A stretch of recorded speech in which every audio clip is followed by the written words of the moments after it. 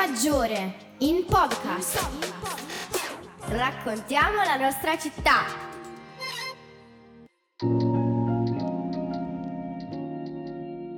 All'interno della città, nel quartiere San Matteo, in Via Falcone e Borsellino, si scorge tra le modernissime case per quartiere una costruzione risalente presumibilmente all'Ottocento. Questa costruzione oggi è in stato abbandonico.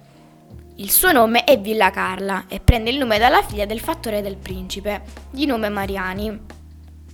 Alla morte del padre, Carla sposa Don Turino Buccino, che diventa egli stesso fattore di casa de Sangro. Successivamente il villino divenne proprietà del comune ed ancora oggi attende un intervento di restauro e valorizzazione.